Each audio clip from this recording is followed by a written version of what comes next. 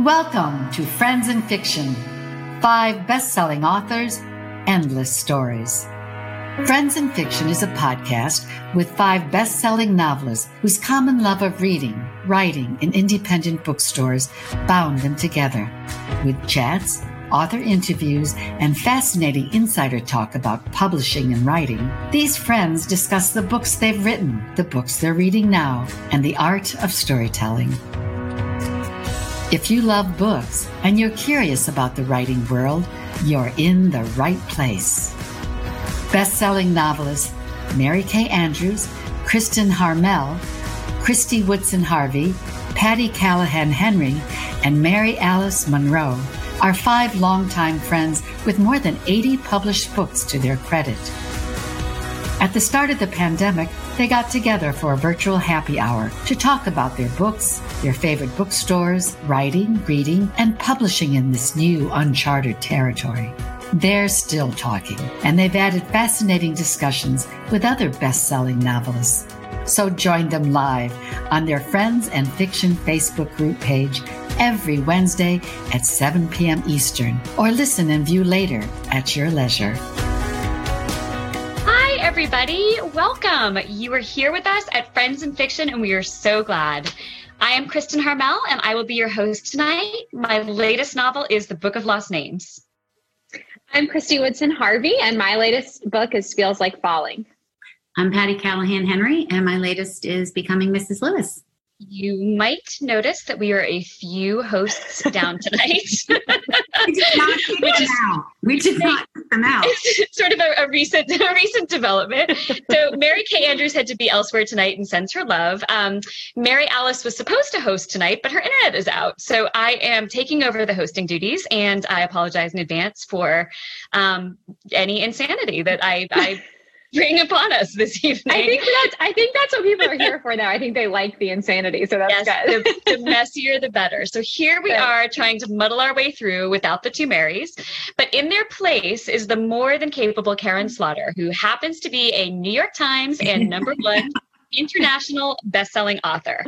And tonight we are celebrating Karin's hot new release, The Silent Wife, which just debuted on the New York Times list tonight, I believe at number 2 or number 10 on the print list and number 4 on the combined. Is that right, Karin? Congratulations. Yes, you're correct. That is amazing. Good for you. And this was such a tough week too. Such a lot of books came out, such a crowded list. So fantastic. Good for you. Mary Alice also left us this wonderful quote from your starred review from Booklist, which is Slaughter adds depth to her best-selling series with the investigations of old and current cases while also advancing the key personal relationship. Another slam dunk. So congratulations on your slam dunk. Thank you. So Karin Slaughter is one of the world's most popular and acclaimed novelists. She is published in, 120 countries? That's amazing. With more than 35 million copies sold across the globe. But she's a Southern girl, a native of Atlanta. Her standalone novel, Pieces of Her, is in development with Netflix, and the Grant County and Will Trent series are in development for television. The Silent Wife is the 10th book in the Will Trent series, but if you are one of the few who have not read the series, The Silent Wife can be read as a standalone. You all know out there that every week we select an independent bookstore to highlight in our effort to support our indies, which is such an important thing, especially now, especially when so many of them had to go through having their doors closed and things like that. And this week, Karin chose a bookstore that is actually a favorite of all of us, Foxtail Books in Woodstock, Georgia, just outside of Atlanta.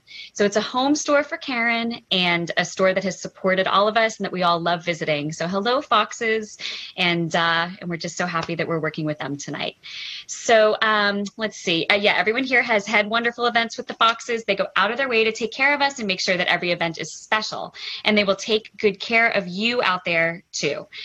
They are giving us 10% off of Karin Slaughter's The Silent Wife, as well as all of the Fab Five's recent books. And best of all, Foxtail has signed copies of Karin's books. So hurry before they're gone. The link to the bookstore is posted on the Friends and Fiction Facebook page. And remember, you get that 10% off if you buy through that link. So Karen, without further ado, welcome. Thank you so much for joining us tonight. Can you start by telling us a little bit about how you have been spending your time during this crazy pandemic? Like this, basically. Like us. Yeah, all my tours were converted to virtual, and then publishers in other countries found out, and they were like, "Hey, can you do that?" And so I've been doing a lot.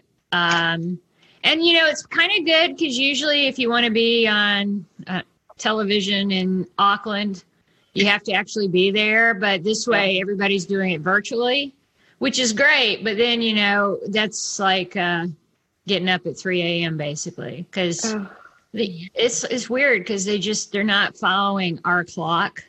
I don't know why. Yeah.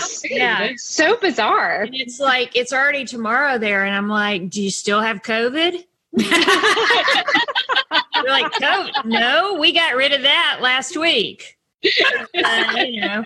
We took care of it. We're 2 islands. We can do that. That is true.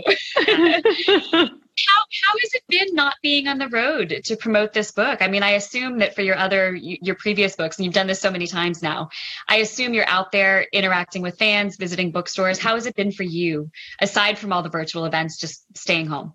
Well, it's hard. It's been hard because this is a seminal year for me, my 20th. And a lot of the people, not semen, like semen, seminal, look it up. But I usually see the same people all the time. And, on one hand, it's really kind of shitty because they're like, recently they show up, these women, and they got babies, and they're like, here's a picture of me when my mom brought me and I was a baby. And I'm like, go fuck yourself. I don't want to know how old I am. Why do you got to show me photographic evidence that I have aged? So maybe it's better for sales that I'm not out there. I don't know. But one thing I miss is like when you get on a plane and you're like, that's over. No, it is not. It's continuing. But it's good. I mean, honestly, I would be wearing the same clothes if I was touring. So it's not that much of a hard. Don't wear shoes. When I'm touring, I do have to wear shoes. So that's a big difference. Yeah.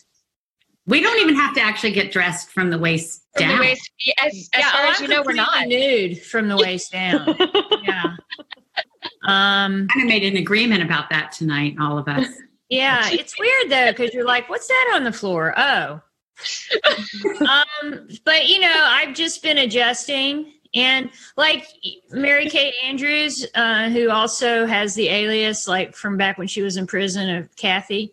She lives right down the street from me, and we still haven't seen each other. Yeah. The only time we see each other is when we do a photo shoot. They're like, oh, we need Atlanta artists or Atlanta. Those girls will show up. Let's get them here. So it's usually her and me, Susan Rebecca White, Natasha Trethewey, who's like, why am I with you losers? I was like the poet laureate, and I'm with you guys. We're like, you should have been in New York because this is like the top. You're in the wrong place. It's your fault. Right? Yeah, exactly. This is like unless Patty comes, then it like classes it up just a little bit. They don't realize I moved, so they just keep calling me to come. Right? Yeah. So that's best case scenario, really. Exactly. Yeah. The photos over there haven't figured out I moved yet, so it's all good. It's very good. Funny. Now it doesn't matter. Speaking of Patty, and Karen, we have a long list of questions for you tonight, which we're excited to get to. But Patty has some very exciting news. You, I believe, have a cover reveal for us for your brand new book, Surviving Savannah. Can you show it to us and tell us about it? I think Christy's going to pop it on the screen. Oh, you guys, that didn't look very good. Wait. So what's that? I am so excited. As everybody knows, like the book it can feel really private for a really long time. Oh, sorry. You can feel really private for a really long time. And then when you get your cover, it's it's this public thing and it feels really, really real. So I'm really excited. It doesn't come out till March 9th of 2021, which sounds forever, but is actually around the corner. So it is about a ship, the luxury steamship Pulaski, that they call the Titanic of the South. And while she was carrying the elite of Savannah and Charleston north for the summer, she exploded.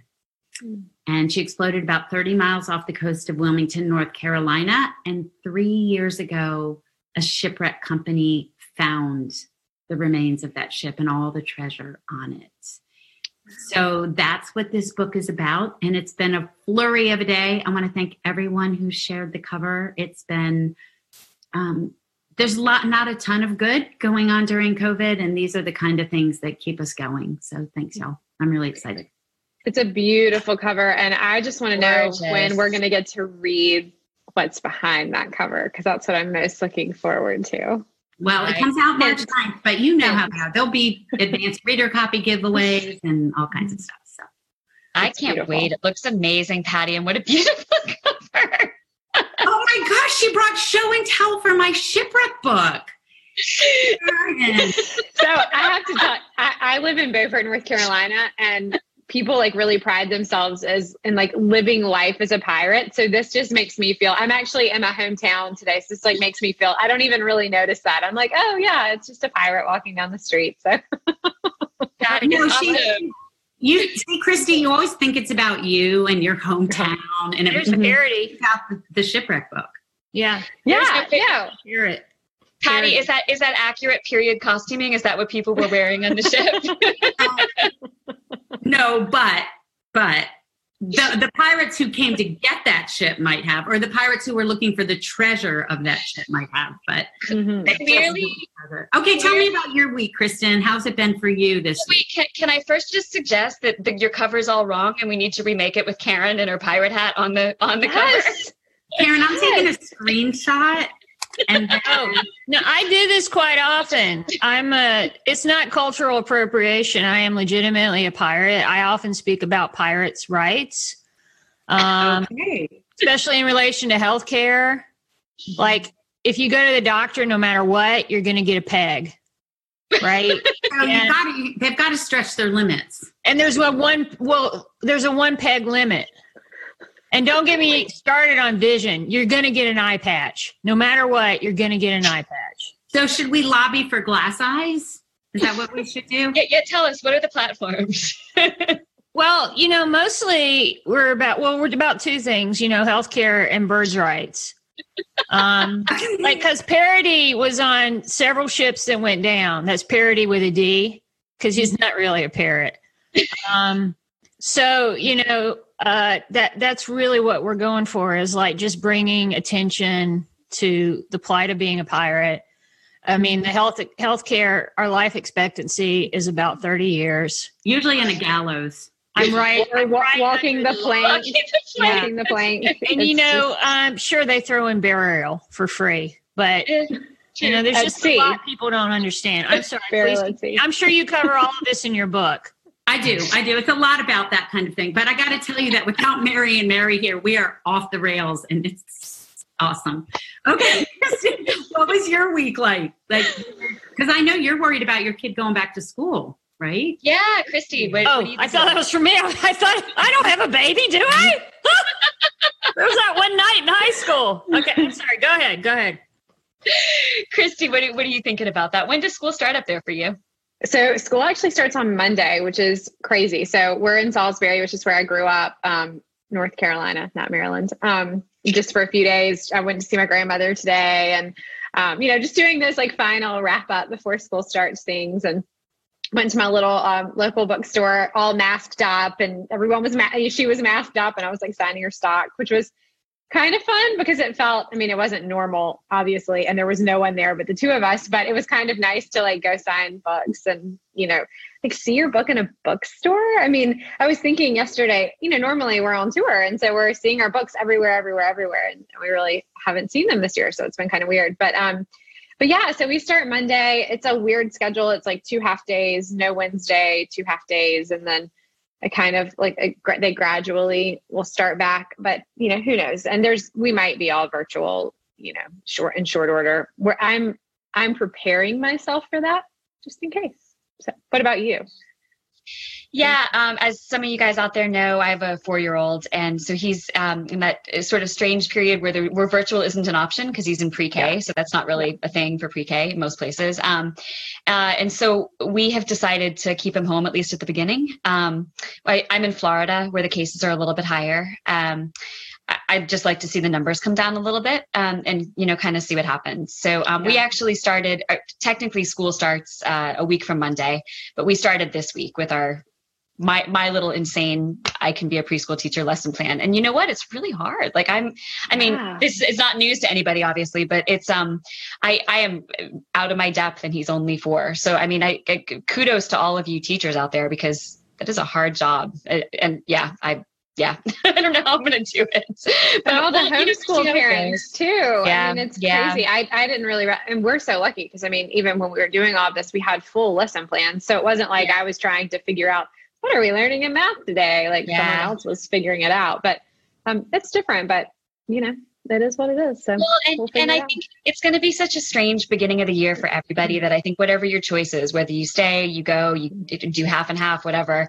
I think we're all kind of ultimately going to be on the same page, and kids are so resilient that I think whatever choice we're making for them and with them, they're going to bounce back. So I think it'll all be fine. But what about wait, what's that? About pirates? Where do they? Yeah, wait, what do pirates do about their schooling in a pandemic? Well, I mean, this is great for us because it's like fresh recruiting. That all these kids are being raised by depressed day drinkers. So, like 16, 17. But actually, we love. I don't like children, though I have some very good recipes. But on a ship, they are fantastic because you can get 3 kids, like if they're little kids, not like the husky ones, in place of like 1 pirate. Okay, and, we're going to talk about your book. Working out. See ya. We're going to talk about your book. On that note, Karen, since we're a book show as opposed to a pirate show, which we're now going to consider changing direction because this is. And I got to tell you, I'm watching the live feed, and the whole thing is Karen has to join you every week. I know. You are absolutely invited. Yeah, very cheap. Very cheap. I'm just going to say that. So were we. Or free. Whatever. Yeah. Exactly. Not that cheap. Not high school. Karen, do you want to tell us a little bit about The Silent Wife? Sure. It's about 500 pages. It's like one of those crimes from the past haunting the present day, which I love that. They call them like sins of the father crime. There's no father in this. But I get to bring together my character, Jeffrey Tolliver, from 8 years previous. And actually, it's not 8 years. It's more than that, but I get to lie because it's fiction. But he's from my Grant County series, and he's worked this case. And in the present day, Will Trent goes to prison, not for like criminal means. He's like there to investigate. He's a cop. And so he gets there, and this inmate says, "Hey, I didn't do it," which, you don't often find inmates going, "Yeah, dog, you got me. I should totally be here." So he's a little skeptical, but then he starts looking into it, and he's like, "Holy crap, you may not be guilty of this crime. And also, the cop who put you here is the ex-husband of my current girlfriend." Mayhem ensues. There's a lot of sex and violence. So if you like that, it was a fun book to write. I really enjoyed it. I hope people are enjoying reading it. And if you're not, I don't want to hear about it. Don't put it on Amazon. Agree. If you don't have anything nice to say, just don't say it. Right. Don't say it online. Yeah. Because I will find out who you are. And if you're gonna say it online, just don't tag us. Don't say it. I don't want to. I don't want to know. Review. I don't want to know. Yeah. I had that happen once in an elevator where this guy is like at VoucherCon or something. And he said, "Wow, you got a really bad review. That was like one of the worst reviews I've ever read." And I'm like, okay. Like, I'm stuck in an elevator with you, dude. And so I did like the really adult thing. I got off, and as the doors were closing, I was like, As of course, exactly. yeah, we don't want to hear it. Don't tag me. Don't let me know. And don't stop me in an elevator to tell me about it either. Right. Well, I'm not going to be in an elevator anytime soon, so I'm not. No kidding. There you go. That is a silver lining to not being in an elevator right there. That's right. No one reminding you of your bad reviews. Exactly. Well, so Karen, every night or every Wednesday night of the show, we all like to ask a question of our guest. And tonight, actually, not only do you have the three of us asking questions, but Mary Alice and Mary Kay have left questions to ask you. So Christy, did you want to start? I believe you had Mary Alice's question. Yes. So this is for Mary Alice. All of us on Friends in Fiction support libraries. You, Karen, are an Uber supporter. I was so impressed how you are the founder of the Save the Libraries project, which has to date raised more than $300,000. Is it, do you pronounce it DeKalb County? Mm-hmm. Yes. Okay. I thought so, but when I saw it, I was like, I'm going to say it wrong. For the DeKalb County, Georgia Library Foundation. A quote I pulled from you: as charitable citizens, we must invest in our library down the street so that the generations serviced by that library grow up to be adults who contribute to not just their local communities, but to the world. What inspired you to begin the foundation and to be such a force for good? Wow, that really sounds like contrary to how I've presented myself tonight. Like articulate and professional.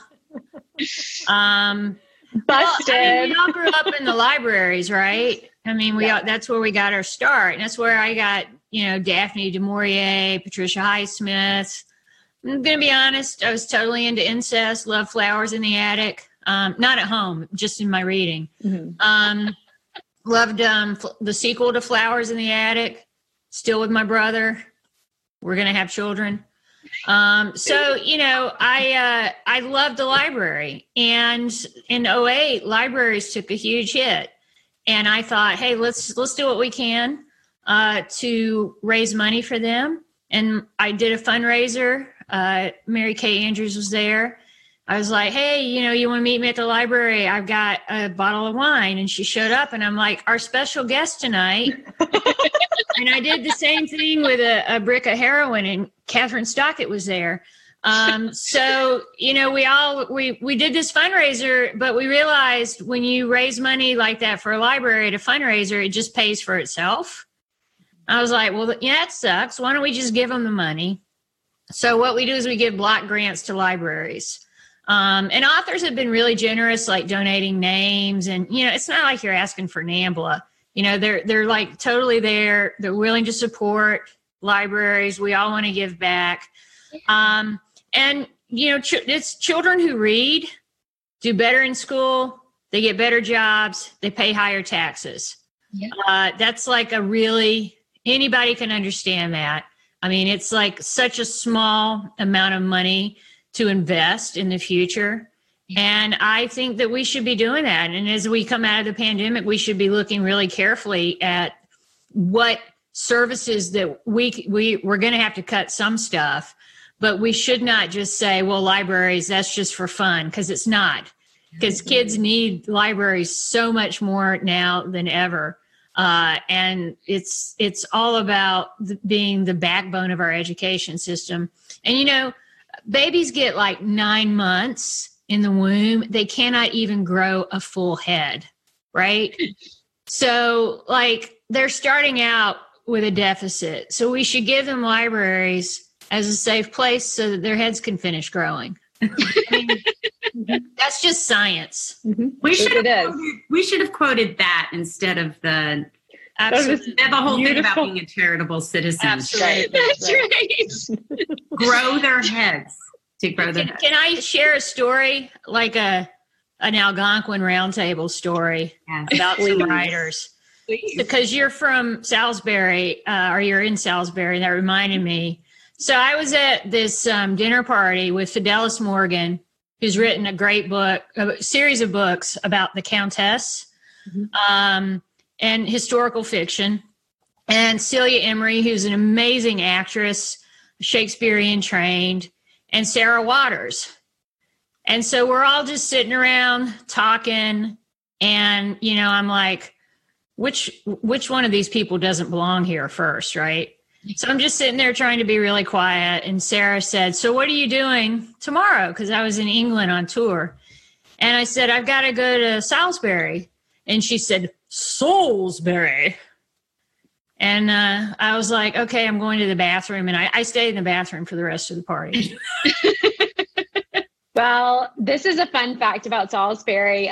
Salisbury is our sister city. And my dad was mayor for a long time. So there are bronze plaques in our city hall, in Salisbury City Hall, of like the both of the city councils and mayors and stuff from the two towns. It's pretty neat. But Salisbury is beautiful. Well, you know what? If Sarah Waters ever comes there, you give her a what for? Say, Salisbury. Salisbury. I love it. That's awesome. Yeah. Patty, did you want to ask? That's awesome. Okay, Patty. so Kathy Mary Kay Andrews left me her question. She said, you write some really good, really scary books. The Silent Wife starts out with a brutal murder of a nice little co-ed with a hammer. True. But sometimes your books have a happy ending.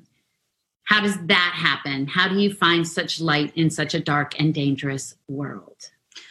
First, I'd like to congratulate Kathy on reading the back of my jacket.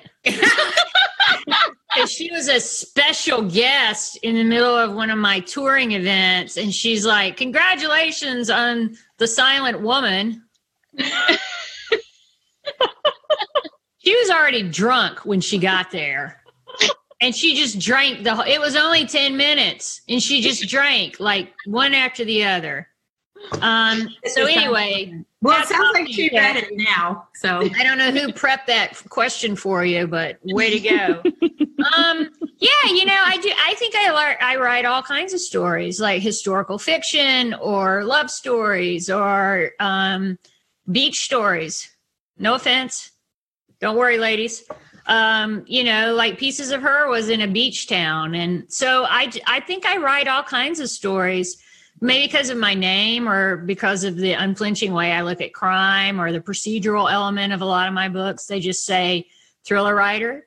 But I'm really happy because thrillers sell a lot. I mean, if you're going to be in a genre, it's a really good genre to be in. But like Love and Death are really big sellers, especially right now. So, and I love big commercial fiction. I mean, I'm not one of these writers with a chip on my shoulder about being in a genre, except for just saying that right now.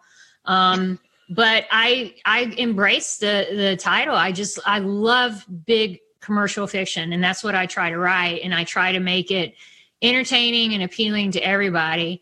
And also, I think when you write about really difficult things, you have to have some balance and lightness. And I really try to accomplish that. Yeah, that makes sense. And you know, it's interesting that people sometimes do try to reduce you if you write in a genre. I mean, I feel like that happens kind of to all of us to some extent, right? And what's wrong with writing books that people want to read? I've always thought that's an amazing thing to be able to do. And, you know, I've always also thought that if you're getting people reading, you're doing so much good. You know what I mean? Yeah. Well, you know, it's the vagina stigma, because if it's anything that women are doing well or enjoying, then it must not be as legitimate, you know? Yeah. And we know who our readers are. I mean, 85% of all fiction buyers are readers. Are readers, are women. Like, yes. Well, some of them are just trying to show off. I was like, what are the other 15%? Okay. Non-readers. So, you know, Decorating. so we know who our audience is. It's us. And I don't think there's as much of a stigma as there was when I first started out, especially I agree. writing this kind of crime. I think people are like, hey, I really like this. I'm interested in it. It was like WAP before it was even WAP. Yeah. Okay, cool. So I have a question for you also. I am really interested in your research. I would not even begin to know how to tackle writing a thriller. I write historical fiction. I do a ton of research for that, but I think it's a completely different thing. And I've read that now you have a reliable network of Georgia Bureau of Investigation agents, retired cops, doctors, people like that, who can help answer your questions, help, flesh things out for you. But what about at the beginning, when you were researching your first novel, Blindsided, which you must have written about, I think you said 20 years ago.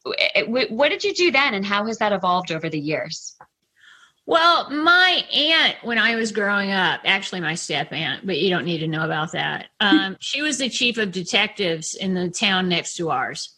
And so wow. I saw just how horrible it is to be a police officer, but also a female police officer, because she would go to work and do this really difficult job.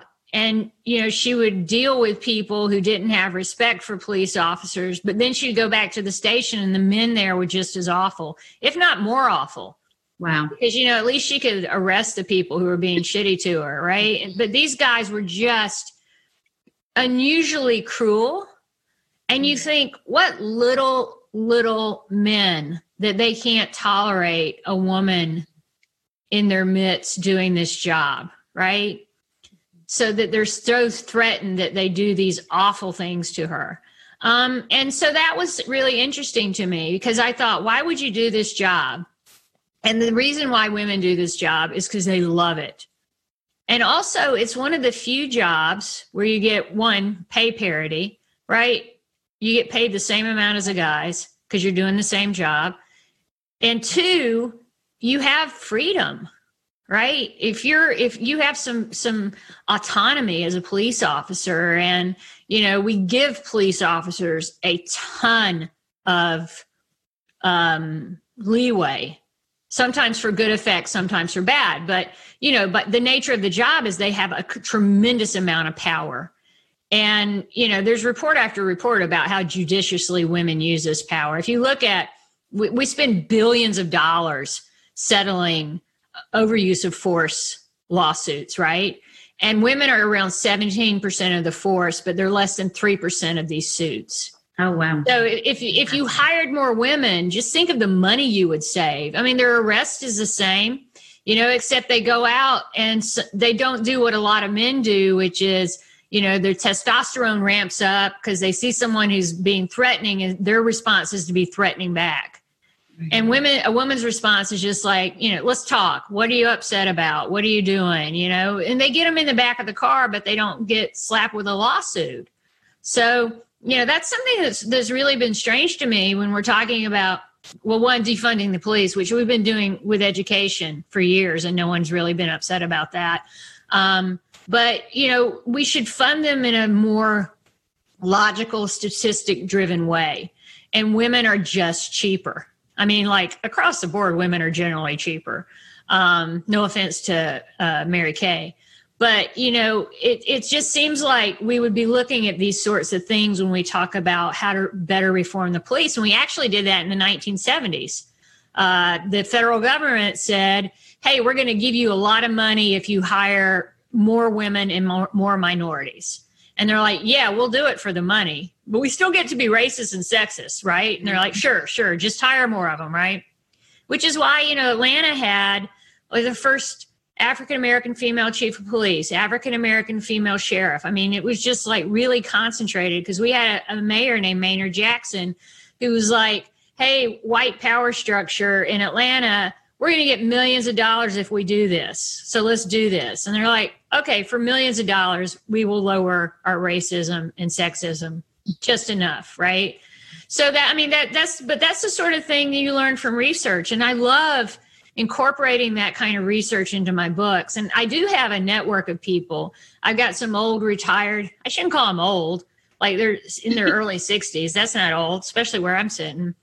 But they're retired Georgia Bureau of Investigation or Atlanta Police Department women. And they've been generous with their time and told me how they feel, because cops think differently from normal people, which is by necessity. And I have a doctor who's been with me from the second book who gives me medical advice. And I try to make Sarah's stuff as authentic as I can. And it's just pulling it all together weaving it into the story. So it's not when you're reading it, oh, here's the research.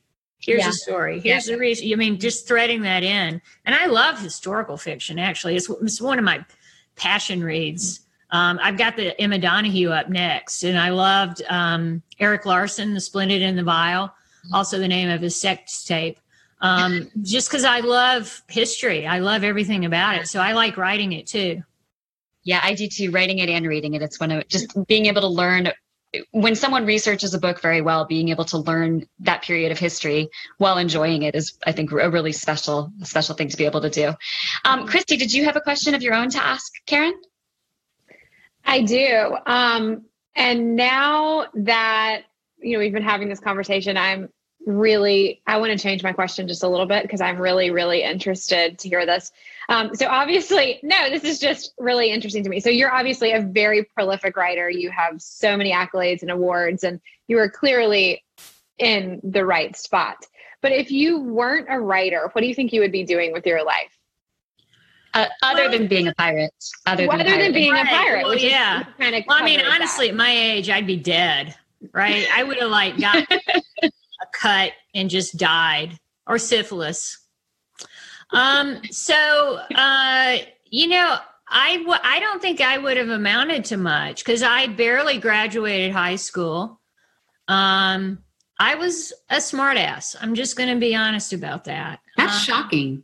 We can imagine. How you changed. I wasn't stupid, but I was literally too smart for my own good, where I was just constantly getting in trouble.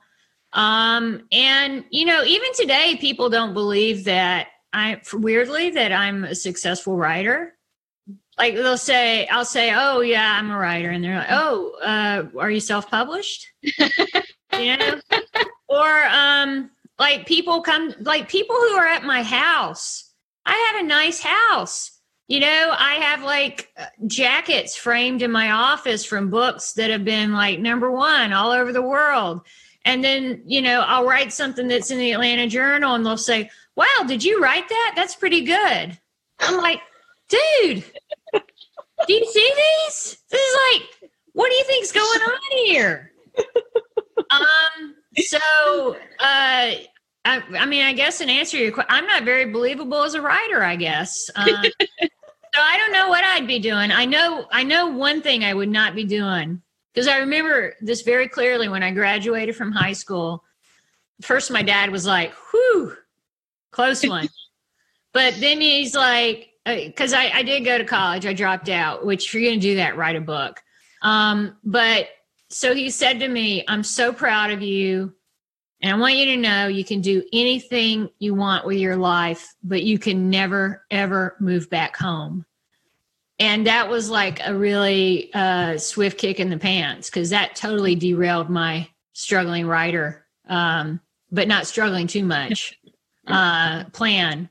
So, I had all kinds of jobs. My sister had a friend who owned a pest control company, and I worked for him for a little while, but it was a drug front. And then I painted houses with a feminist all-women crew. I've never been so sexually harassed in my entire life. Wow. Every day, I was just painting, going, oh my God, please don't talk to me about butt plugs again. And then I worked at a sign company, and I liked that. And I started a sign company, and actually I owned a sign company for many years. And I realized, oh my God, every single year I get older. It's not stopping. And I wanted to be published by the time I was 30. And so I sold my business, and I worked for a very good friend of mine who's a wonderful man, in exchange for being able to concentrate more on writing. But if that hadn't worked out, I don't know, prison? It's a big question. I think we're glad it worked out. No kidding, right? Yeah. Patty, I'm sorry. No, go ahead. Patty, do you have a question? The question that we'd love to ask our guests? Yeah. So we have this one question, Karen, that we love to ask everybody. And hearing you start to talk about your dad, I know I've heard you talk about your dad telling scary stories to you and your sister. So I want you to talk about that. But The question we ask everyone, which I love, is what the values of reading and writing were in your home growing up. Because I want to know how that is for you in the context of writing today. Was the reading and writing important to your parents, or was the storytelling, did it have like a direct impact on what you do now?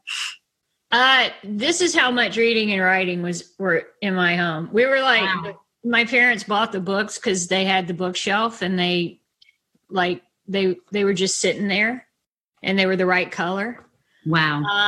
Yeah, my dad encouraged me from the get-go, but it was really weird. I've always been weird, and it was just, the thing is, people who are weird, they don't want to be weird. So they're not like, I'm weird, but I'm at that age where I'm like, okay, damn it. I know I'm weird. And my dad really embraced that. And, I got in trouble in school a lot. Like, remember when those like baby on board signs? Well, I thought it'd be really funny to make it say dead baby on board. And I parked it in the parking lot at school. And that was like, my dad had his own parking space up there. And they're like, Howard, he's like, okay, I'll be up there. I have my lunchbox here. I taped a picture of Marilyn Monroe after the autopsy onto it. That was one. And I remember it was that. And I'm like, I'm making a comment on beauty, Dad. And my dad looked at the principal and he said, look, she's weird. We know she's weird. And this shit's going to keep happening. And stop calling me up here for it. Awesome. And so that was a relief, to have it just out there in the open and have him in my corner. But he was the one who said, you want to be at the library? We'll take you to the library. He loved that. He had a really hard life. He grew up dirt poor, like literally sleeping on the dirt in a shack that the family squatted in. So that he was able to have a daughter who was that lazy was sort of a compliment to his hard work. But also he loved my stories because I'm the youngest of three girls. So my earlier work was about my sisters being mutilated or being murdered. And I mean, they weren't mysteries because nobody cared. They were more like, happy endings because I was an only child. And so I would write these stories and he would give me a quarter every time I wrote them. My demographic was squarely above the age of 30 because my sisters hated them. And so I was just encouraged from a very young age to write about really brutal things. I have my dad to thank for that. Awesome. Wow. I can see your success. Like, is your dad still with you? Is he able to see your success? Oh, yes. No, he's still around, alive and kicking. He loves it. And, he's a great dad. He had 3 girls, and his mother was in a horrible, abusive relationship with my grandfather, who is no longer with us. And we're very happy about that. I mean, he was just an awful human being. And so my dad made sure we all understood money.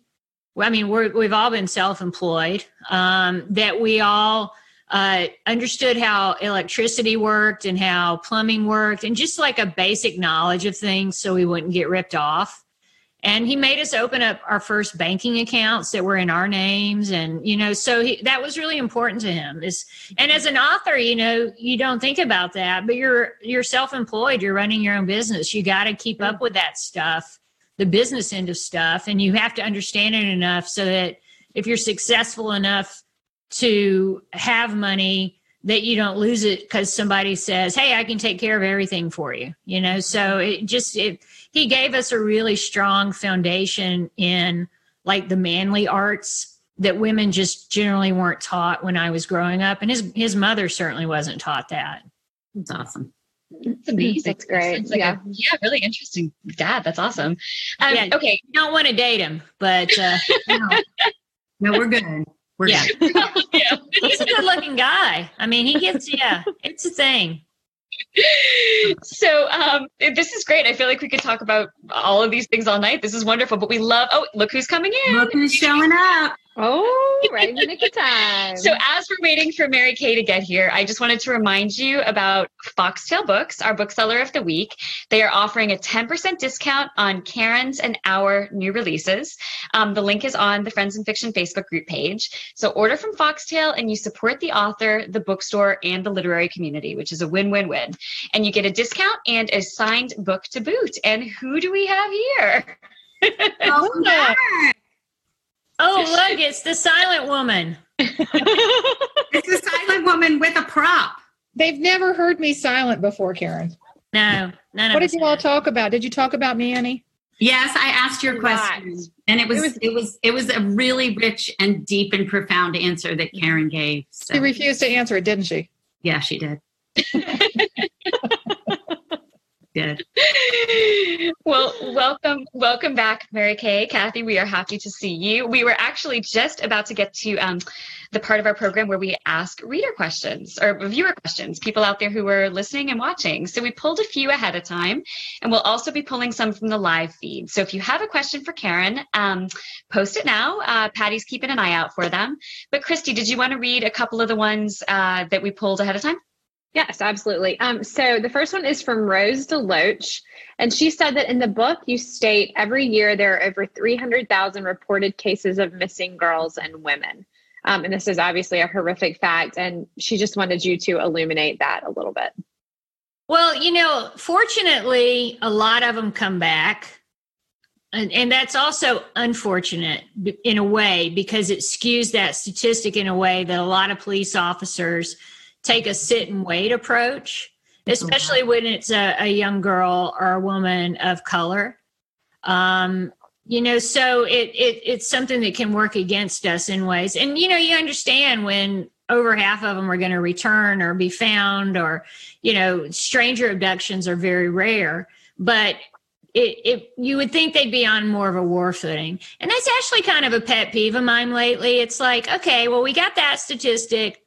We get the fact that every year, almost 250,000 women report being raped, right? And that's just who reports it. That's 18 and over. And that's just what the FBI keeps as far as statistics, because, most police forces are really small and they don't report a lot of their statistics accurately. And a lot of police forces, they're like, nah, she wasn't raped. We're not even going to investigate that. We're not going to file a report, So as a society, we just accept a certain level of violence against women, whether it's domestic violence, sexual assault, harassment. Some of us, especially Kathy. Well, Kathy, you're almost over that hump, right? Because from the age of like 18 until you're about 90, 50, like me. Well, 40 or 50, one of the main reasons, like statistically, that you could die is going to be homicide. Wow. Right? Usually from an intimate partner. Yeah. And you're more likely to be a victim of rape. And so that statistic dies down until you get into the Kathy years, and then it like shoots back up. So I'm like in the sweet spot. Right now, I'm nearing that sweet spot between rape and murder, and but that's just what we live with. And we're like, oh, it happens. What are you going to do? We get airplanes hitting towers, that was awful and of course shocking and such a profound loss of life. But the number of lives lost, and then subsequently with the wars, that's not even close to the number of women that are killed by intimate partners just in like the last 5 years or abused. And we're like, what are you going to do? What? We have a war on drugs, but we don't have a war on violence against women. And part of that is because a lot of men who are in charge, it works great for them, Yeah. I mean, you look at some of these guys, they grew up during Jim Crow. Why would they want to change anything? It works great. I mean, if I was part of the patriarchy, I'd be like, screw you bitches. This is great. You're not getting any of this. But yeah, you look at the cop down in St. Simon's. Right. Who the police basically covered up for him. He had threatened his estranged wife and her boyfriend, and the judge didn't take it seriously. And the cops didn't take it seriously until he went out and killed his wife and her boyfriend and then himself. Yep. After the cops chased him. Well, but 40% of all police officers have had a charge of domestic violence against them. Yeah. And let's say, okay, 20, let's just half it. Let's say half of them are lying, which isn't even statistically possible. That's 20%. And they have badges. I mean, why do we live with this? We're 51% of the population. Why are we living with it? Yeah. I mean, I've known some really good cops, and they've helped me a lot with research over the years. And it's certainly not everybody, but when you put people in power that have their own issues. Right. But that's the thing, Kathy. It's kind of like saying not all men. Right. We know that it's like we're starting at a baseline that this is not everybody, I think. And not to like jump on you about it. And I feel really bad because this is your show, even though you bailed on me, but whatever, but yeah, of course there are good cops. Yeah. Of course there are, but what are we doing to stop the bad cops? True. And of course there are good men, but hey, good men, stop these guys from raping and killing us. Yeah. Just stand up to it. Yeah. Patty, did you want to pull one quick question from the live question? It doesn't involve rape. I know, right? No, this is such an You interesting knew what you were discussion. getting. You knew what you were getting. No, I was actually just thinking this is so great because every Wednesday we have something totally different, and this is totally different. I love it. It's Karen, amazing. keep going. This is great. I mean, I'm scrolling through the live questions, and 90% of them are about how much fun you are and will you have a drink with them in Atlanta. That's from my college roommate. Then we've got, there's lots of people wanting to know what's going to happen to your characters next. So we're not going to let you answer that. But one thing I think is really interesting, and you kind of hit on it when we were talking earlier about what we would do if we weren't writing. And it's, what would you tell your younger writer self today? When you first started writing, what would you tell your younger writer self today? You will get more contracts. That's a big worry, right? Yeah. When you first start out, it's like, I had a 3-book deal, so I didn't start sweating until the second one. And then I just worried and worried and worried and worried. And knowing that you're going to have more publication contracts gives you a freedom as a writer, because people don't think about, we do this, we love doing this. And in Kathy's position, she wrote for years with very little pay at a place called the Atlanta Journal. So she knows, I mean, we're not doing it for the big bucks, but we do have mortgages and things. So taking that worry out of the equation, I think lets you write more freely. Yeah. And there's so much to worry about when you write a book about pleasing people. I don't think about my readers when I'm writing, but I am aware in a way, because I remember what it felt like when I first was a college student for that very brief time. And I was poor, and I would save up to buy a hardcover book from my favorite author. Yeah, and I read it. And so I've spent so many hours working because I made like $4 an hour. And then, I had to work those hours. And then I spent my precious time reading this book. And if the author just kind of phoned it in, I'm like, what the hell, man? This is my life you're messing with. And I love your work. And so I never want anybody to feel like I'm just phoning it in. I got to do something different each time.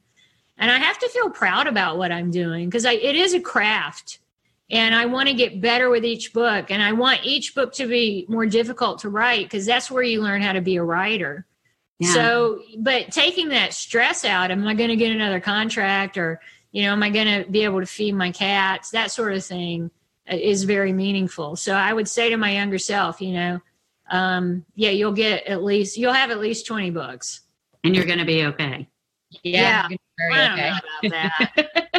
So someone just asked, I gotta tell this one. Michelle Marcus just asked, are Mary Kay Andrews and Karen really good friends? Because Karen's really teasing her. I need to tell everyone you guys live near. How long have I known you, Kathy? Like 3,000 years? Feels like it to me. Yeah. We live close. Geographically, we don't live far apart, but we never see each other. Writers have very isolated lives. Mm-hmm. So it's like when we come out of our caves, we did come out of our caves back before the pandemic, right, Karen? We met for drinks and lunch with a couple of their local writers. Oh, that's right. Who was that? It was and Jocelyn. It was with Jocelyn and Lynn Cullen and Susan Rebecca White. And Susan Rebecca White. Yeah, it was. Yeah. We met at Leon's, and it was really good fun. But it isn't. I love the idea that we're all going to Manual's, which is the writer hangout in Atlanta. I love the idea that we're all going to go to Manual's. We're going to sit in the back room and toss back some cold ones and talk about craft, but the reality is we're going right back into our caves. It's true. It's true. Speaking of the writing cave, we are getting very close to running out of time, but Karen, we just wanted to ask you quickly, do you have a writing tip for our listeners out there? We always like to give kind of a quick writing tip that they can take home and use. Just a tip. Yeah. It seems like I'm being kind of an asshole, but maybe I am. You are. But just do it, right? We all have a reader come up and say, I got a great idea for a book. You write it and we'll split the profits. And it's like, the idea is actually not the hard part. Yeah. It really isn't. Everybody has at least one idea for a book, or like the opening of a book or whatever. And it's figuring out how to express it through a storyline and how to hang it on characters people care about and how the plot's going to fit together. And if you're writing a thriller, how the misdirects are going to work. And, you have to really sit down and write it. And that is the hard part, right? It's like, I'll talk about Sarah Waters again, because, she's actually a friend of mine, except for rudely correcting me at a dinner party. But she told me, everybody always asks where I get my ideas, and I just steal them. I'm not allowed to say that. And I'm like, I'm going to tell everybody you said that. And I have. But it really is not the idea. If you think about Crime and Punishment, it's about a freaking piece of bread. Chinatown, water rights, who cares? It's the characters and the story and how you fit it all together. And that is the work of being a writer. And if you want to be a published writer, or if you want to just be a really good writer, sit down and figure out how to do it. And that is just the tip. Yeah, that's such good advice. Thank you. Christy, did you want to tell us a little bit about the newsletter, which we announced last week? Yes. And the home phone is ringing. I forgot that those still happen. Last week we announced our newsletter and the response was phenomenal. So if you want to subscribe, our sign up is on our Friends in Fiction Facebook page and also our website, which is www.friendsinfiction.com. It's just one more way for us to connect with you. It's filled with a special Q&A with our guest of the week, our notice of events, and this week's spotlight is on Mary Alice Monroe. So those of you who had already subscribed definitely got a treat. Great. And I also wanted to just give you all a reminder that the book club is meeting for the second time. The Friends in Fiction official book club is meeting for the second time this Monday night. Last month, they got to talk about Hello Summer by Mary Kay Andrews. And this month, they're going to be talking about the Book of Lost Names, my book. So I will be joining them Monday night at 7:00 on the Friends in Fiction official book club page. We'll save spoilers until the end because I know some of you still have not been able to find the book. I'm so sorry about that. It's hopefully going to be back in stock really soon, everywhere, hopefully. But join us there and we'll talk about the book. I'll take your questions. Brenda and Michelle are doing a great job over there. Make sure to join that book club. And we'll put that link up on the Friends in Fiction official or on the Friends in Fiction Facebook group page. So that is our program for tonight. It always goes by so fast. I thought, with fewer of us here, we were going to have so much space to fill, but I feel like we could talk for 3 more hours and we wouldn't be done. So this was so good. Really. And Karen, thank you so much for joining us tonight. And again, congratulations on your new novel and hitting the New York Times list right out of the gate. It's such a high spot. That's wonderful. We're so happy for you. And to all of you who are joining us tonight, remember, if you ever miss an episode, you can catch it on our website, friendsinfiction.com. I speak for all of us when I say we are delighted that you choose to spend your Wednesday nights with us, or if you're watching later, we're thrilled that you've come back and found us. So please join us in the Friends in Fiction Facebook group page and meet us back here on Friends in Fiction next week when our guest will be our dear friend, Christina McMorris. Thanks again, Karen, and good night, everybody. Thank you, Karen. Hi, Karen. Bye. I know where you live. I don't care. Watch out for those cookies.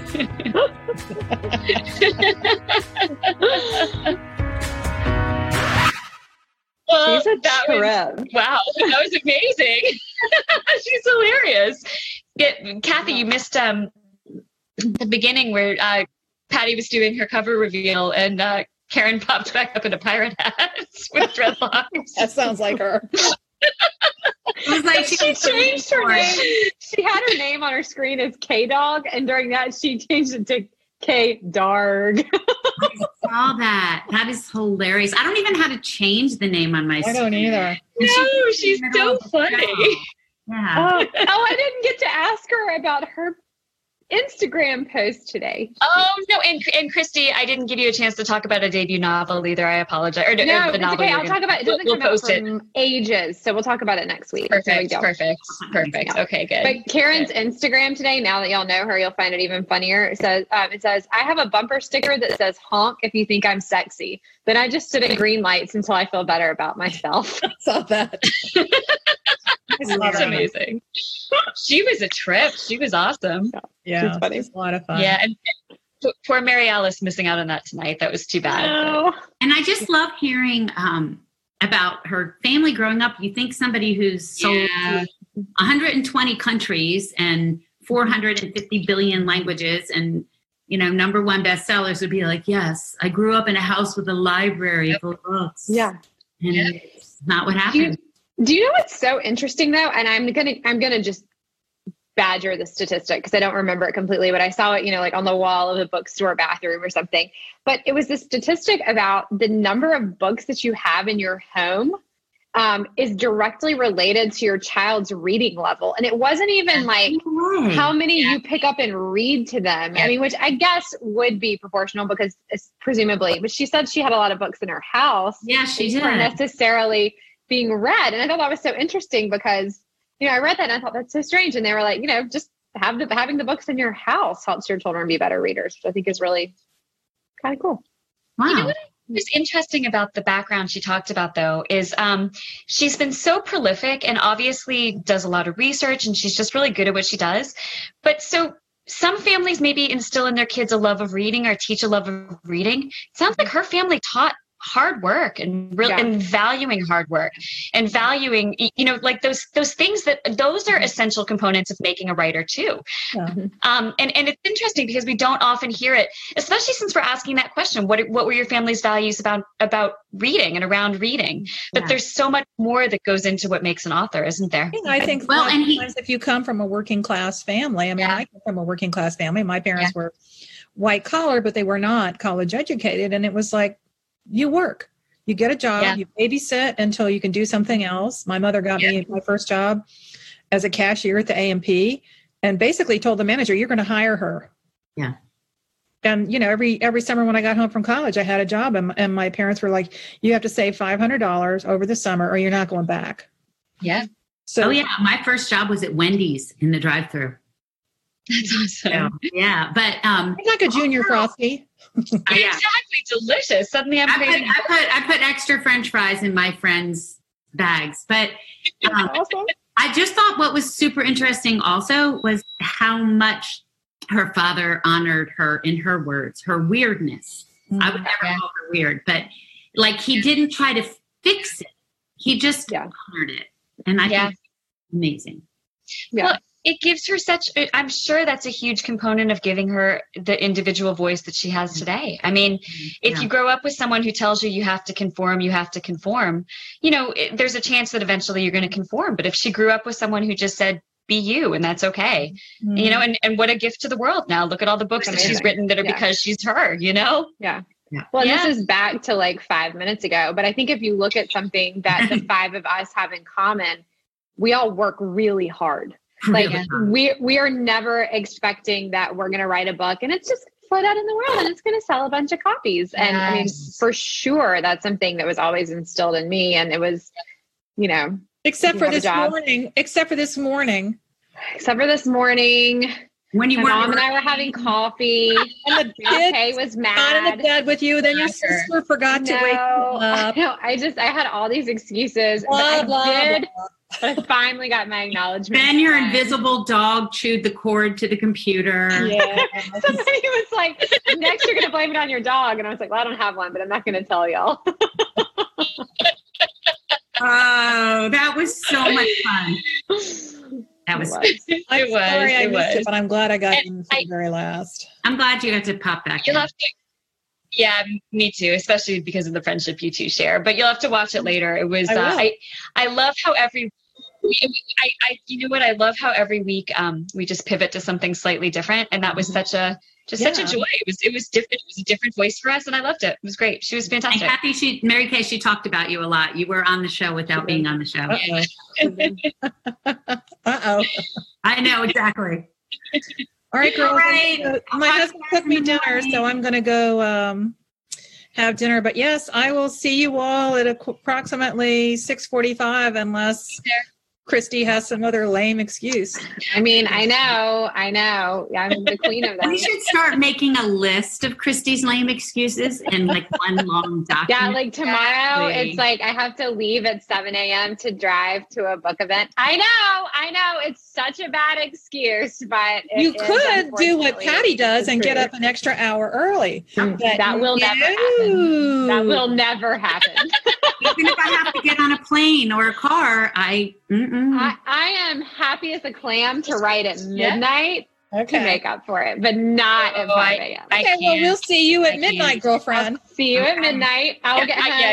I get home at 11:45 tomorrow night, and I will write it then, and I will text all of you. Okay. Good night. Good night, y'all. Perfect. Good night, everybody. I know. So much laughter. Good night.